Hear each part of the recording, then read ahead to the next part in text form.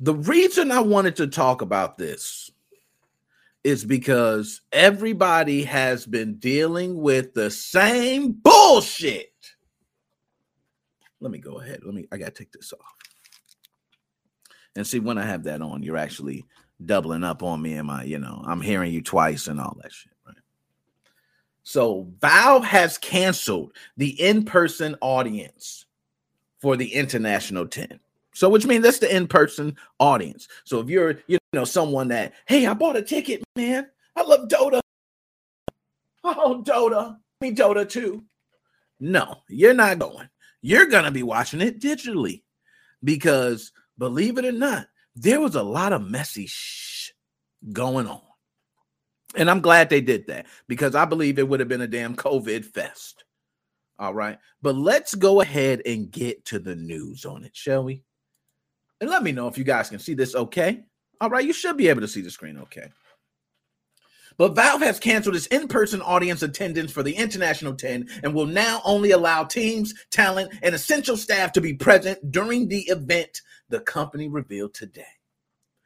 To ensure the safety of all players, talent, and production staff participating in the event, we have decided to refund all the ticket sales for the live audience at the International 2021. Dropped a bomb for it there. I ain't going to be giving away too many of those. Them special occasion bombs. For real. Them special occasions.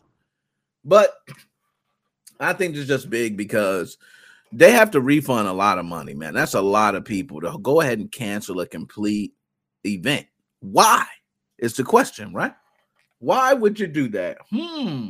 This comes just one day after all 10 members of Team Aster, along with multiple players from Invictus Gaming, testing positive for COVID-19 and adopted self-quarantining measures at their hotel in Bucharest, Romania. All right, hope I got that. Valve noted the new local restrictions in Bucharest regarding COVID also played a part in this decision. Now, let's go ahead and, I like to be with the bullshit. Let's go ahead and see these members of Team Aster, who just go ahead and restate it, guys, who are part of the team for Dota 2 that will be playing, but all 10 members were found to, I guess, test positive for COVID. That's crazy. So, damn, the whole squad. Look at that. Monet, XXS, Barack, staff, team of Aster test positive. Damn, man. Yo, shout out to y'all, man. Let me go ahead. I ain't even going to do sounds like that. Like I said, I'm going to give you a quick Mario jump, man. A Mario jump, because damn, man. Whoo, like whole team. So that means y'all was just around each other and y'all was just spreading it to each other, man. That's really what it is. And I ain't gonna lie, to have a whole event where the entire team is infected, it's kind of wild. I will say that's wild. I think they did right on that. Several members of Chinese organization Team Aster have tested positive for COVID-19. So we ain't gonna jump off there. But Invictus Gaming, hold up. Invictus Gaming, you're not off. 3 more members of Invictus Gaming test positive for COVID-19 with light to no symptoms. Okay.